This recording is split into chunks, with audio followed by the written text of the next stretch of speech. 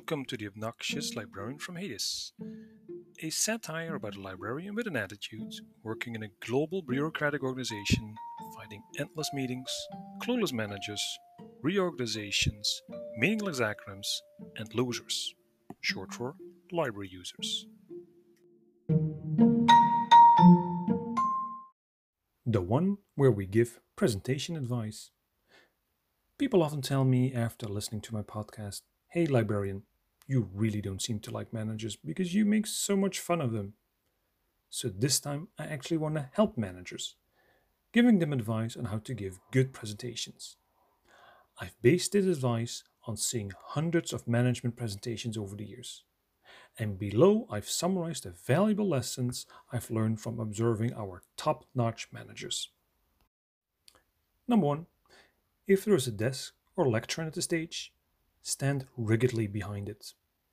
If possible, grip it and try to disappear behind it because you want to make yourself as small as possible to the audience.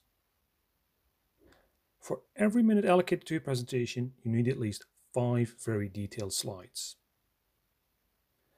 Details, details. People want lots of trivial details from you. They want lots of tables and graphs and spend a lot of time explaining tiny irrelevant details. And the way how you deliver presentation is just as important as the presentation itself. Make sure you don't show any enthusiasm or interest in the stuff that you are presenting. Bonus points if you can make half the audience fall asleep during your presentation. And forget the old presentation principle. First say what you're going to say, then say it, and then summarize what you say. Forget that. Just jump straight into the content because any clever audience should pay attention and figure out what you mean just by listening to you. If you are one in a series of presentations, don't refer to the others. Where possible, tell conflicting stories or contradict the others. The tone of your voice is also very important.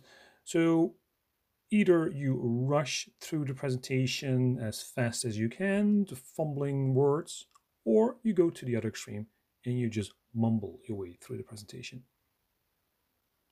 Spend 90% of the time on the first 25% of the slides. Wait until you get a warning that you're running out of time and then rush through the rest of the slides, leaving no time for questions.